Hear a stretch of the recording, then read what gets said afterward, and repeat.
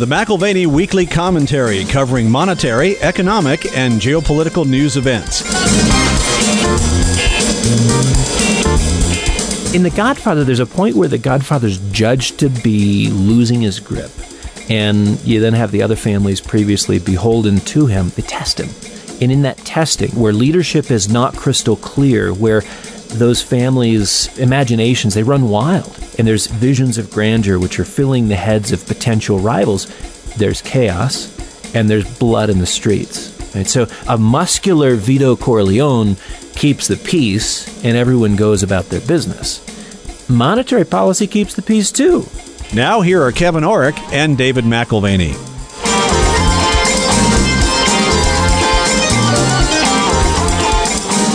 Welcome to the McAlvany Weekly Commentary. I'm Kevin Orrick along with David McAlvany. You know, we were talking last night, Dave. There's a book that I read. Actually, read is probably the wrong way of talking about it because I actually worked through it, called Guesstimation: Solving the World's Problems on the Back of a Cocktail Napkin. It was written by a couple of professors, Lawrence Weinstein and John Adam.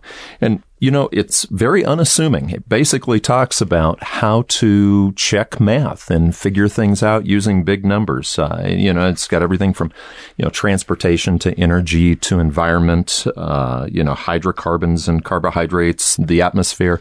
What ends up happening, Dave, is when you do math on the back of a napkin, when you're told something that sounds, well, you want to just trust the number, you can actually break it down and learn not only about math, but learn about science, and actually learn about politics and control. And so I wanted to bring this book up to our listeners because, you know, as we talk about these numbers, whether it's economics, whether it's environmentalism, whether it's politics, we need to check the numbers to see if we actually agree with the direction that the politicians or the economists are pointing us. You know, I'm not a nutritionist, but it was my version of back of the napkin math to figure out what the water usage would be before a workout and after a workout, and weighing yourself before and after and figuring out what your weight loss is a part of that. Right. And then trying to figure out, okay, if my average consumption of salts is X, Y, and Z, or electrolytes are A, B, and C, you know, what does it need to be if I'm losing at double the pace or three times the pace because of the temperature, because of the,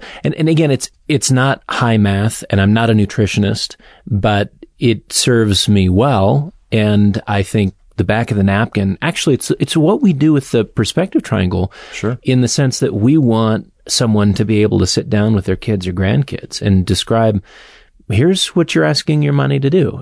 And in rough terms, these are the assignments. These are the mandates that you have. Liquidity is a mandate. Insurance is a mandate. Growth and income is a mandate. And when you go it's around... It's only 3 or 4 things. That's and right. You just categorize them and you go, okay, now what do we do with these 3 or 4 things? But if you can put it on the back of a napkin and explain it and distill the world down into something that is simple, it's amazing how effective, how useful it is. I mean, you can make the world very complex. And I think it was Oscar Wilde who said, I wouldn't give a fig for simplicity on this side of complexity, but I'd give my life for simplicity on the other side. Well, in this day and age, it's very important to understand what are the drivers of things, not what we're told are the drivers of things. You know, I want to look at last week, Dave, because if the listener who heard the program last week paid attention, you were saying that there were several indicators saying that the metals market could come down some. And, of course, within a couple of days, you know, Powell spoke and we had quadruple witching. Can you explain quadruple witching? These were things that we knew were coming. Yep. Can you explain that? It was a big week. And depending on whether or not you want to spend time in the complex side or just get to the simple side, the simple side would be a lot of leverage in the system, a lot of speculators, and their date to be right was Friday. Huh. That's the simple side. You have to pick the price solution. and the date. I mean, this is one of those where you have to hit the target and hit it perfectly. And that takes us back towards the complexity involved, where quadruple witching references 4 different expirations. You have month end and you have quarter end. And it's month end for options. It's also month end for futures. So everything comes together at once. That's right. So your leveraged players that have picked both a specific price target and a narrow time frame to be right add a lot of short-term volatility to the market when their expiration of bets occurs. That was Friday. But for all the drama in equities and currencies and commodities last week, we looked at the indicators of structural stress, and they were almost non-existent. And we are talking about a lot of volatility, between lumber collapsing 15.2%. So it's now down almost 50% from the May 10th highs, right? We have Dr. Copper down 8%, zinc down 7.3%, nickel 5.9%. The metal 10 down 5.4%, silver down 7.6%, platinum 9.3%. I mean, it goes on and on. Soft commodities as well, soybeans, sugar, corn, wheat. But again, it comes back to what was really happening Friday, and was it informed by what happened Wednesday with a recounting and shifting of the FOMC's dot plot? And so the Fed meeting midweek was important. Also midweek, we had the print for PPI. Previous week, we had inflation over 5%. Now the producer price index, a little bit different than CPI, 6.6%. That shouldn't be forgotten. Yeah. And then again, Friday's expiration of speculative bets. But Friday just is an example of how big this was. If you're talking about just single stock options, not indexes and not your futures plays, but just single stock options, $818 billion was expiring on Friday. Now, you're either right or wrong, but as of Friday, it's expiring. And there was a lot of people who, they had their options expire worthless. There's some gamesmanship. Gamesmanship is a friendly way of saying manipulation involved coming into expiration. And again, 818 is not including your leveraged future contracts or index options. It was a big day in the context of a big week. Okay, so what you're saying is we had a lot of drama, but you were talking about the structural stress indicators that you and Doug Noland watch and your team. One of the structural indicators I think you watch is people who are insuring for volatility. Those hardly moved. That's right. Now, there was enough concern in the White House for the president to gather what's known as the President's Working Group on Financial Markets, affectionately known as the PPT, or Plunge Protection Team. Oh, we've seen them really since 1987. And they gathered at the White House prior to the market open on Monday. We did have a strong rally Monday. No surprise there. I don't know that they were pulling strings as much as, answering a question for the president, which is all is well, we're fine, we're good. And in fact, that's, as Doug and I and the whole team were looking at particular indicators. There was not a lot of stress within corporate credit. There was not a lot of stress within the credit default swap markets. In spite of the high drama last week, there really wasn't a lot going on. But the question, Dave, is the Fed going to continue to have everybody's back? I mean, wasn't that the question when Powell, when he spoke, people were starting to say, wait a second, maybe it's not always going to be there. Yeah, and that's the deal. The old mode of QE and stimulus and the shifting of the quote unquote dot plots where you have a certain almost polling that takes place among your voting members, and how are they going to vote? To tighten, to raise rates? What are they going to do? And there's a migration in terms of the number of people on the committee that do think we should be raising rates at some point. So are they just talking tough? Or are they in the old mode of QE and stimulus? And that's a question the market's trying to solve is there a new direction in terms of monetary policy accommodation? The significance of a reduced footprint in the market, the Fed's footprint in the market, this is a big deal because it deals with an underlying assumption that market participants and speculators have. The market has tended to ignore issues, real issues, but chosen to ignore them with the idea that the Fed is willing to provide a tonic for any market jitter that emerges. So if it's a bigger issue, the stock market in the last few years has gone higher, not lower, on the belief that the Fed would step in even more. So the worse is better mindset, worse is better mindset has been operative. And now all of a sudden, if the Fed is not going to be as active, again, many issues have been ignored. That's because of Fed large S. The market's forced to reappraise if that's no longer going to be the case.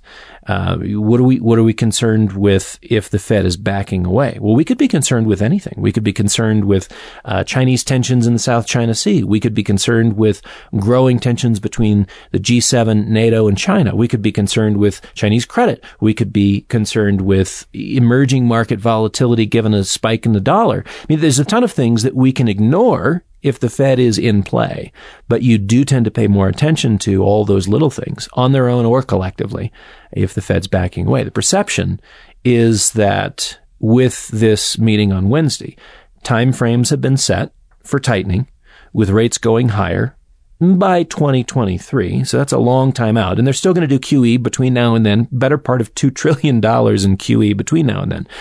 And so the balance sheet will go lower at some point. But again, this is way off in the horizon. That's the perception. I don't think it's the reality. Right. The Fed's part in the story is not going to diminish anytime soon. You know, they had a Godfather marathon on TV this weekend, and my wife had it on in the background. And, you know, everything seems to run just fine with the mob as long as you've got the Godfather maintaining full control. Okay. And sometimes, I mean, that's a pretty bloody full control. I wonder if the Fed's a little bit like that. You know, as long as they're maintaining full control, or the perception of that maintaining control is there, things run smoothly. In fact, you named a bunch of things that I should be concerned about. Why? Why would I be concerned as long as the Godfather Fed has control? When I got married 22 years ago, we went on our honeymoon to this little chalet in Stowe, Vermont, and Mary Catherine had a high fever and was sick the entire time. It was kind of a drag. But we watched The Godfather. I'm married a Sicilian, and we watched The Godfather on our honeymoon, the whole series. The horse's head in the bed. Oh, I'm asking myself, what have I gotten myself into? But in The Godfather, there's a point where the Godfather's judged to be losing his grip. And you then have the other families previously beholden to him. They test him. And in that testing, where leadership is not crystal clear, where those families' imaginations, they run wild. And there's visions of grandeur which are filling the heads of potential rivals. There's chaos and there's blood in the streets. Right? So a muscular Vito Corleone keeps the peace and everyone goes about their business. Monetary policy keeps the peace too. Continued expansion of the Fed balance sheet provides the basis for so many presumptions amongst leverage speculators that translate into stabilization within the financial markets where there would otherwise be instability. So a stabilized financial market instability, if you can imagine that. You remove the foundational expectation of monetary policy accommodation, and there are a variety of market uncertainties that emerge. Previously ignored issues, they're already present, but minimized concerns, they return to the fore and factor in significantly in market direction. This is why we can play with the idea of financial market tightening, count the dot plots, and say, okay, well, 2 years from now, we'll have two moves and rates will be higher and the dollar will be high. But we know that the Fed is intolerant of equity and bond market price declines. Well, we both remember the taper tantrum a few years ago when the market thought that the Fed was going to start tapering. They threw a tantrum. The market fell quickly. And then, of course, everybody was like, oh, no, sorry, Godfather's still in control. Here's some money. Yeah, and even if it's not Vito, it may be Michael, stepping in to reestablish family muscularity. Again, sort of the monetary version of the Corleone family. It may not be Jay Powell. I don't know who his successor will be.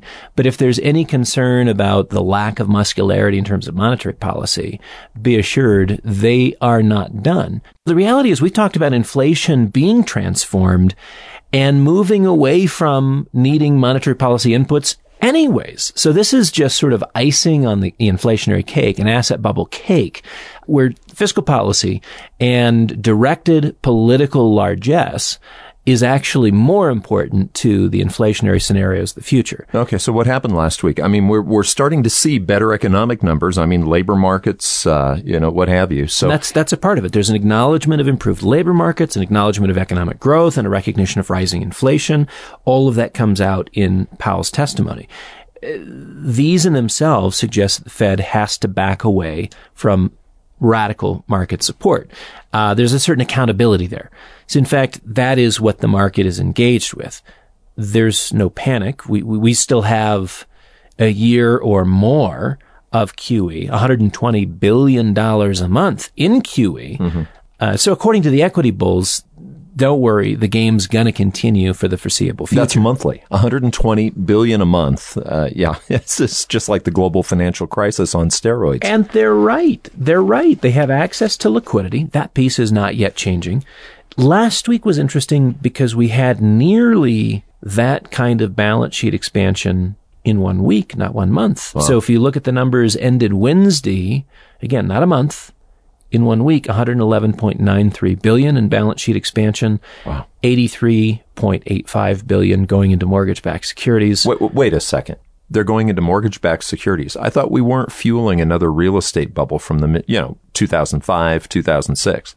Yeah, that's just about double what they've been putting into mortgage-backed securities on a monthly basis. They usually split that 120 monthly, 80 to treasuries and 40 to mortgage-backed securities. This was slightly more muscular. So liquidity is still very present. The bond market, however, was saying something different. And I think it's important to pause here. The most important moves last week were in the bond market.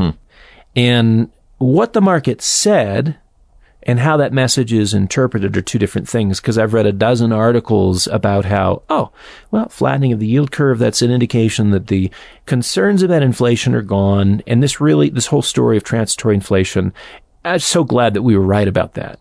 And we had that confirmation from Jay Powell, who said, look, we expect an uptick, but then a downtick. And talking about it in such a manner that it really conveys they're in control of those variables. But yes, what we see instead is Treasury purchases as a bid for safety, not as a part of the unwind of an inflation story, but actually as a move for what does the world look like with less of the Fed involved? It looks like a world where volatility reemerges. Yeah, and yields come down because people are running for safety. Yeah, our team spent an extended time unpacking that yesterday. Long bond yields shrunk considerably last week. The yield curve flattened. Of course, financials got crushed. You're looking at squeeze on net interest margins. So net interest income evaporates with a flattening yield curve for your banks. Thus, the financials are on their keisters. So someone wants to own long bonds in a major way. Well, is that then the judgment that inflation is transitory? We've been discussing that. Is it transitory? Is that why people are owning the long bonds? Because in the long run, owning a long bond is not good with high inflation. Well, that's the issue I'm pointing to, is you've got the message and you've got the meaning, and they're not always particularly clear. And the convenient read that fits Jay Powell's transitory inflation instinct, we beg to differ with. Mm-hmm. Bid for safe havens is our bet. That's our bet. Similar dynamics existed in the lead up to the global financial crisis back in 2008, where bond yields started to decline. And the reality was that sophisticated and concerned investors were aware of instability layered into the system that was likely to become destabilizing. So today, financial market instability is sort of stuffed inside a box. We call it the J. Pandora Powell box. He's sitting on top of it. And last week's move in long bonds, in our view, had very little to do with moderating inflation expectations and more to do with market instability already existent, contained within the J. Pandora Powell box. Well, they're questioning whether the Fed is going to not keep control of the chaos. Right. If the dawn of the mob is basically stepping back. That's right. So if the Fed's not keeping chaos controlled with endless promises and infinite accommodation, then investors have to reappraise what risk looks like and what the consequences of risk-taking are in the world around them. So paying attention to the implications of destabilization, reappraising leverage and the degree to which it leaves you exposed, reappraising asset allocations. Even if it means negative rates. I mean, we've talked about this just over the last few months. I mean, bonds right now, anything safe is well into negative territory. Yeah. Bonds are in this weird place where you're already at deeply negative real yields, but nevertheless, they represent a liquid and secure asset in the case of general equity carnage in an unwind of leveraged, whether it's options, futures, or customized derivative positions. They represent sort of a safe haven play. You remember our conversation with Andrew Smithers. He just felt like he was of an age where he didn't need to take the market risk, and he'd happily take a negative 3% real return over a 40% hit to his net worth.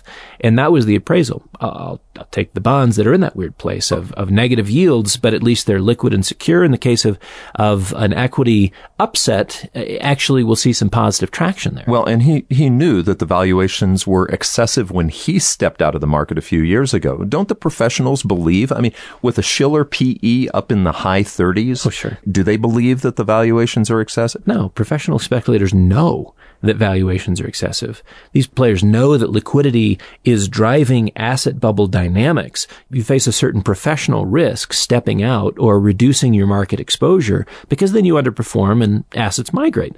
But just as they were dancing in early 2008 because the music was still playing, so too you've got equity investors.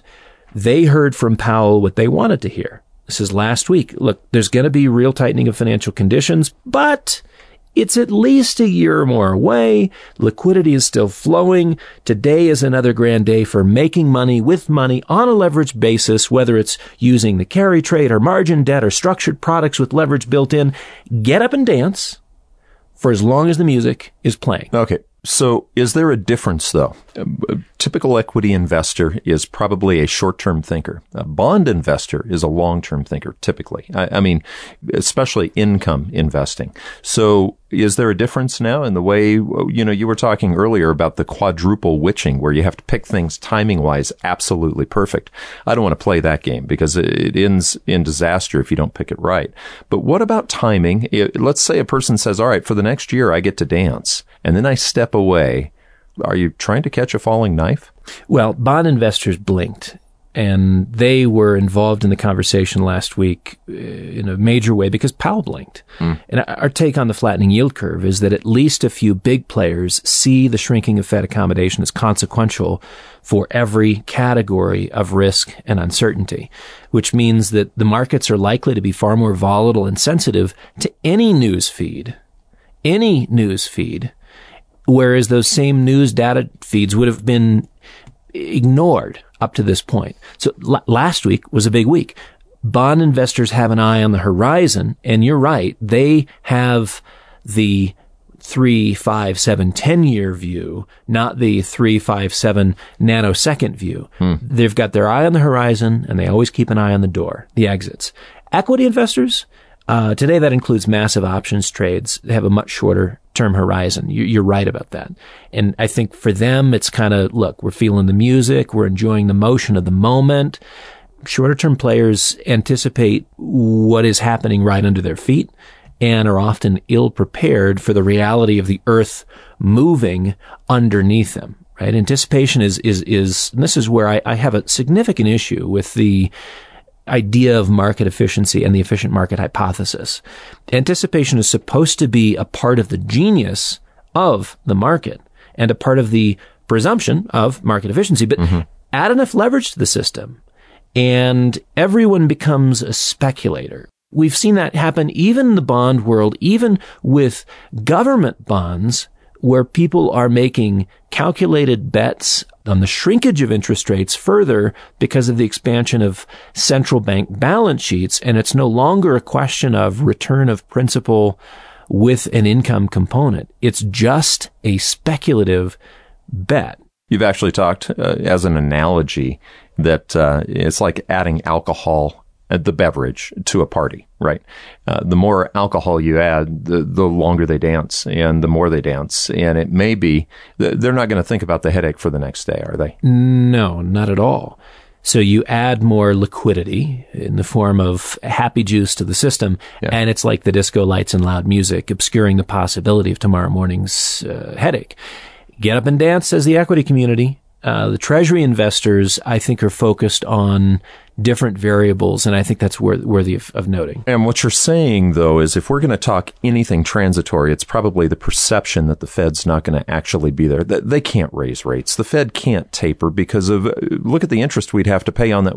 Close to $30 trillion in debt at this point? Well, I think more to the point last week when we talked about the Summers-Barsky thesis is that if they move basis points by 25 or 50 or 75, you're still talking about deeply negative rates in light of the inflationary environment. So in terms of the long-term implications for commodities and precious metals, you have to know what is truly going on with the inflation numbers. So we would argue monetary policy shrinkage is only temporary. And if they do raise rates, you're talking about a token amount. Again, Powell dethroning himself from atop of the box, Pandora's box. There will soon be circumstantially driven justification for balance sheet expansion, bringing out all the other tools from the toolbox. in the not too distant future. So whether it's swap lines or repo market activity or any other needed tool to sort of reestablish a steadiness in the equity market, they care about pricing, or they at least care to try to control pricing. But the catch is you always devalue the currency that you're printing out of thin air. And so the long-term cost, yes, the long-term cost, ultimately dollar weakness is the most likely consequence of them having been involved to this point and continuing to be involved, plus what we talked about with radicalized fiscal policy. So looking at last week's short-term volatility, where, dollar strength, commodity price weakness, including gold, silver, platinum, palladium, if anything's transitory, that kind of commodity price weakness is transitory. Okay, so you talked about something called the MACD last week, and you talked about the moving average on gold. You had said, look for a correction here. It's probably not going to be that great of a correction. It really wasn't. If you look at a 5-year chart on gold, we've seen a number of these. It's a quick correction down and then a resumption up. Is that what you're thinking now? Well, there's a couple of things going on. One is if you're looking at gold trading in sort of a knee-jerk reaction to a move higher in the dollar is about 3 percentage points away from its cap. Now, of course, you can break through resistance, but the dollar's first major resistance is only about 3% above. So you could say, okay, if the dollar's not immediately moving considerably higher, then gold is not moving immediately considerably lower either.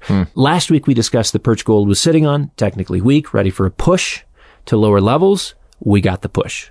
That's normal. Momentum to the downside abated at the end of the day, Friday. A little bit of weakness early this week, but nothing that would scare the whiskers off a cat.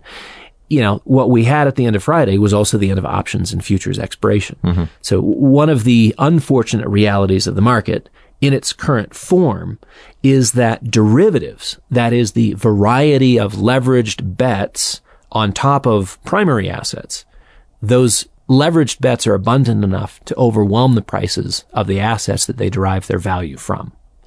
Last week represents Exhibit A. So expiration's behind us, and the markets are on a more even keel. Commodities, equities, treasuries remaining a little cautious, which is important to note. But it's also important to note that not all bonds are created equal. Junk bonds, otherwise known as high yield bonds, were in negative yield territory for the first time ever after inflation. So real versus nominal yield. So real returns on high yield, the indexes, this is mind-boggling to be in negative territory, because over the last 15 years, on average, junk has sat with a positive return of at least 3%, and now they're negative. Something you brought up in the past, too, is that sometimes an index like the S&P 500 can look like it's setting an all-time high, and everything underneath just a few stocks is actually going down. That seems to be the case. Now, I think of it like an iceberg. You see the very tip of the iceberg. Let's pretend like the tip of the iceberg, we're saying, hey, that's the S&P 500. It's hitting all-time highs.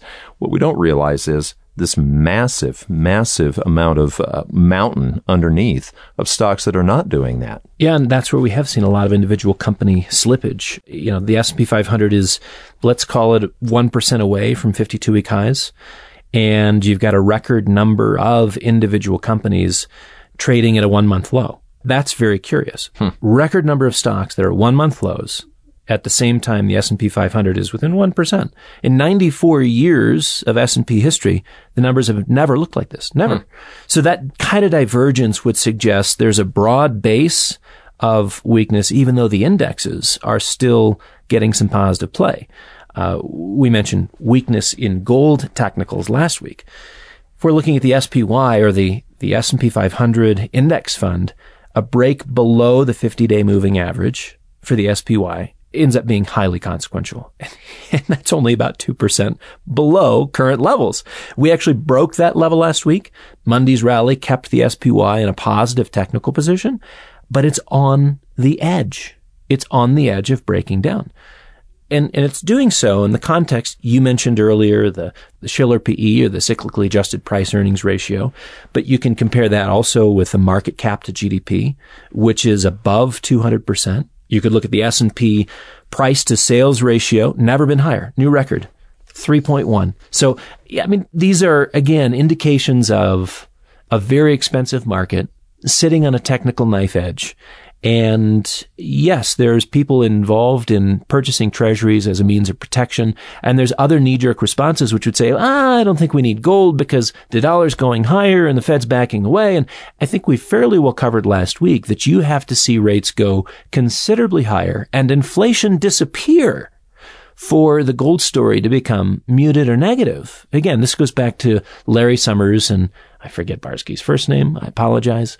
But the research they did back in the 80s in terms of the negative impact on positive real returns to the gold market. So solving the world's problems on the back of a napkin, you know, a lot of times you'll pull the napkin out, not when you're trying to figure something out that everybody knows, but when there's a strange anomaly. And Dave, the strange anomaly right now, I'm switching gears here, but COVID and the COVID deaths in India, how in the world do you get a drop as quick? Well, I mean, we've seen it with Bitcoin, but right. How do you get a drop that quick? No, and if you look at a Bitcoin chart and you looked at a COVID case, put that on a chart in India, they look almost identical. This meteoric rise and then this catastrophic fall. Only in the case of, the Delta variant in India, it's not catastrophic. It's wonderful. It's great. A lot of people are not dying now. And you have the Delta variant expanding its global reach. In India, where just a short time ago, new cases were at 400,000 a day. The New York Times has some great charts and graphs reporting kind of the real-time stats on India. And those cases are now down by over 80%, and only 4% of the population is vaccinated. And I thought that was interesting. Daily deaths are down 75% from their peak. And what the New York Times did not note, but which is commonly known as the most common treatment in India, is ivermectin. It's sort of inconvenient, isn't it, for the pharmaceuticals right now? Ivermectin, I think most people can just get it. Right. Well, it's good for Merck, although it might not be good for Moderna, Pfizer, and Johnson & Johnson. Yeah, right. You see the collapse in Bitcoin now past the 50% mark. And obviously it's unrelated to ivermectin. But the charts, again, look weirdly similar. Meteoric rise, subsequent fall. It's hard to imagine, but they actually look almost identical. Yeah, Dave, we talk about anomalies and where you have to do your own math. We hear about the carbon footprint and we're told exactly how much we're supposed to pay. The gal who cuts my hair every 6 weeks, she's very environmentally connected, and she wrote an article about how we need to have a carbon tax. That's going to solve the problem. But I have to go back to this guesstimation book, Solving the World's Problems on the Back of a Napkin. And one of the questions that it has, and this is not a political book, it's just trying to teach you how to do your own math. And one of the chapters, section 3.8 says, how much domestic trash is collected each year in the United States? And then what it does is it gives hints. It says, how much trash do you throw out each week? And another hint is, kitchen garbage bags hold about 13 gallons. And then estimates of how many humans are there in the United States. And you sit down and you do the math, and, it comes up with a very large number. And he, lets you do it first, and then he comes back in and says, okay, well, this is what we guesstimate. But if you take the trash, I think I know some big players who are very environmentally conscious who actually have a very large carbon footprint if you look at what they own in trash. Well, I mean, it's been recognized that wealth and carbon footprint are correlated. If you have a private jet and have 3 different houses on 3 continents and need to go from one place or want to go from, the Hamptons to the south of France, you don't exactly have a microcarbon footprint. But you may have a really high ESG score, okay? And so why don't you explain the ESG score, and could it possibly be not the real numbers, or could it be political? ESG stands for environmental, social, and governance, and these are 3 categories of concern where, a little bit like Sesame credits, you can be scored for your contribution, positive contribution, or your negative contribution to, again, what you could describe as carbon footprint or what have you. So environmental, social, governance concerns get put through a numeric scoring process. Companies and funds are assigned a score by, it's kind of, how clean, green, and not mean they are. If you want to think of boardroom construction and, again, environmental issues and social, cultural issues, Reuters reported this week in an article called Methane Menace. Very interesting article. 2 of the heavyweights in the green movement own assets that are nasty, trashy, and dirty. And where the information came from was NASA's JPL, Jet Propulsion Laboratories. I used to work just down the street from them when I was with Morgan Stanley.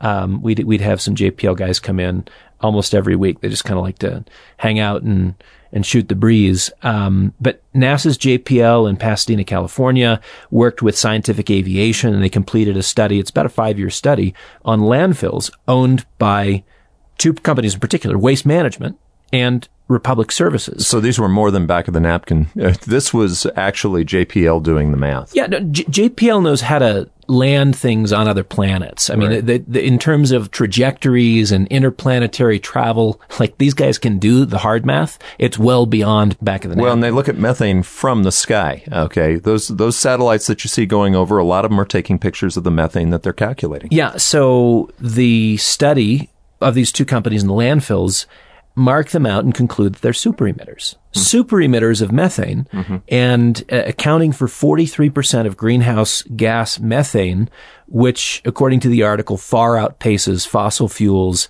and ag. So landfills, 43% of greenhouse gas? It appears that landfills have a bigger play than cow farts. You know, go figure, back of the napkin or otherwise.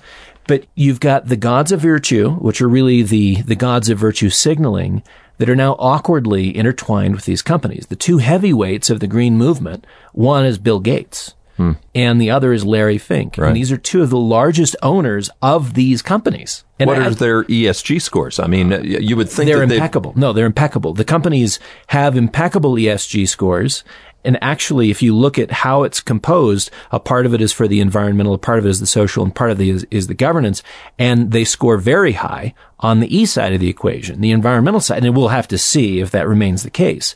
But yeah, JPL knows a thing or two about science. And I think what they're providing is something of an inconvenient truth for both the Bill and Melinda Gates Foundation, Cascade Investments, which is a part of their deal. And so don't read the book Guesstimation and do your own math. Just read Bill Gates's book. Exactly. No, he publishes a book. What was it called? How to Avoid a Climate Disaster. And yet I'm very curious to see what the next move is, because right now he's maintaining a multi-billion-dollar ownership in a super emitter. Again, wealth management, $8.25 billion. For Gates, $7.2 billion for BlackRock. Republic Services, this is really astounding. Gates owns more than a third of the company, just shy of $12 billion in a methane super emitter. BlackRock slides in the number 2 position with about $6.25 billion. And these are guys who are trying to change the world for the better. And yet, every once in a while, you should check and see if your breath stinks. Okay, so it's one thing to encounter someone and be like, I think you need a piece of gum. Well, what about you? What if it's your upper lip that smells? Hey, Mr. Fink. Hey, Mr. Fink. What if it's you that has the problem? Bill, Melinda. I think we can still put them in the same category. They're not formally divorced yet, but Bill, have you checked your breath? You know, it kind of smells like methane. One of the things that you learn in this book, Guesstimation, is it's very important once you do your math to compare it to something that you can get your head around. So tell me, how much is it belching? I mean, and that's I loved it because that's exactly where the Reuters article went. 1/4 ton of methane into the atmosphere each hour, which is 6 times more than the EPA estimated was possible at these sites. And the article explains that equates to 12,000 cars idling on a freeway. Now, this is per hour. That's per hour. That's per hour. Yeah. So, I mean, this is not if you really care deeply about decarbonization, your carbon footprint, all this, and Gates and Fink say that this is really our future. We have to be cognizant of our 2050, goals. Yeah, read my book. Read my book is what Bill says. Yeah. Right. Yeah. At 1/4 ton of methane per hour, 12,000 cars idling on a freeway. These are interesting times for Gates and Fink. And I'd like to see if they respond to Republic and Wealth Management the way they have to other companies in the fossil fuel space. You could argue that a correlation exists between wealth and a carbon footprint, which many economists have already pointed out. But isn't it strange that the loudest voices in the current decarbonization drive are some of the worst offenders? So divest? Will they? We'll have to see what a net zero commitment looks like in practice, not just in theory. You've been listening to the McAlvany Weekly Commentary. I'm Kevin Orrick along with David McAlvany. You can find us at McAlvany.com, McAlvany.com, and you can call us at 800-525-9556. This has been the McAlvany Weekly Commentary. The views expressed should not be considered to be a solicitation or a recommendation for your investment portfolio. You should consult a professional financial advisor to assess your suitability for risk and investment. Join us again next week for a new edition of the McAlvany Weekly Commentary.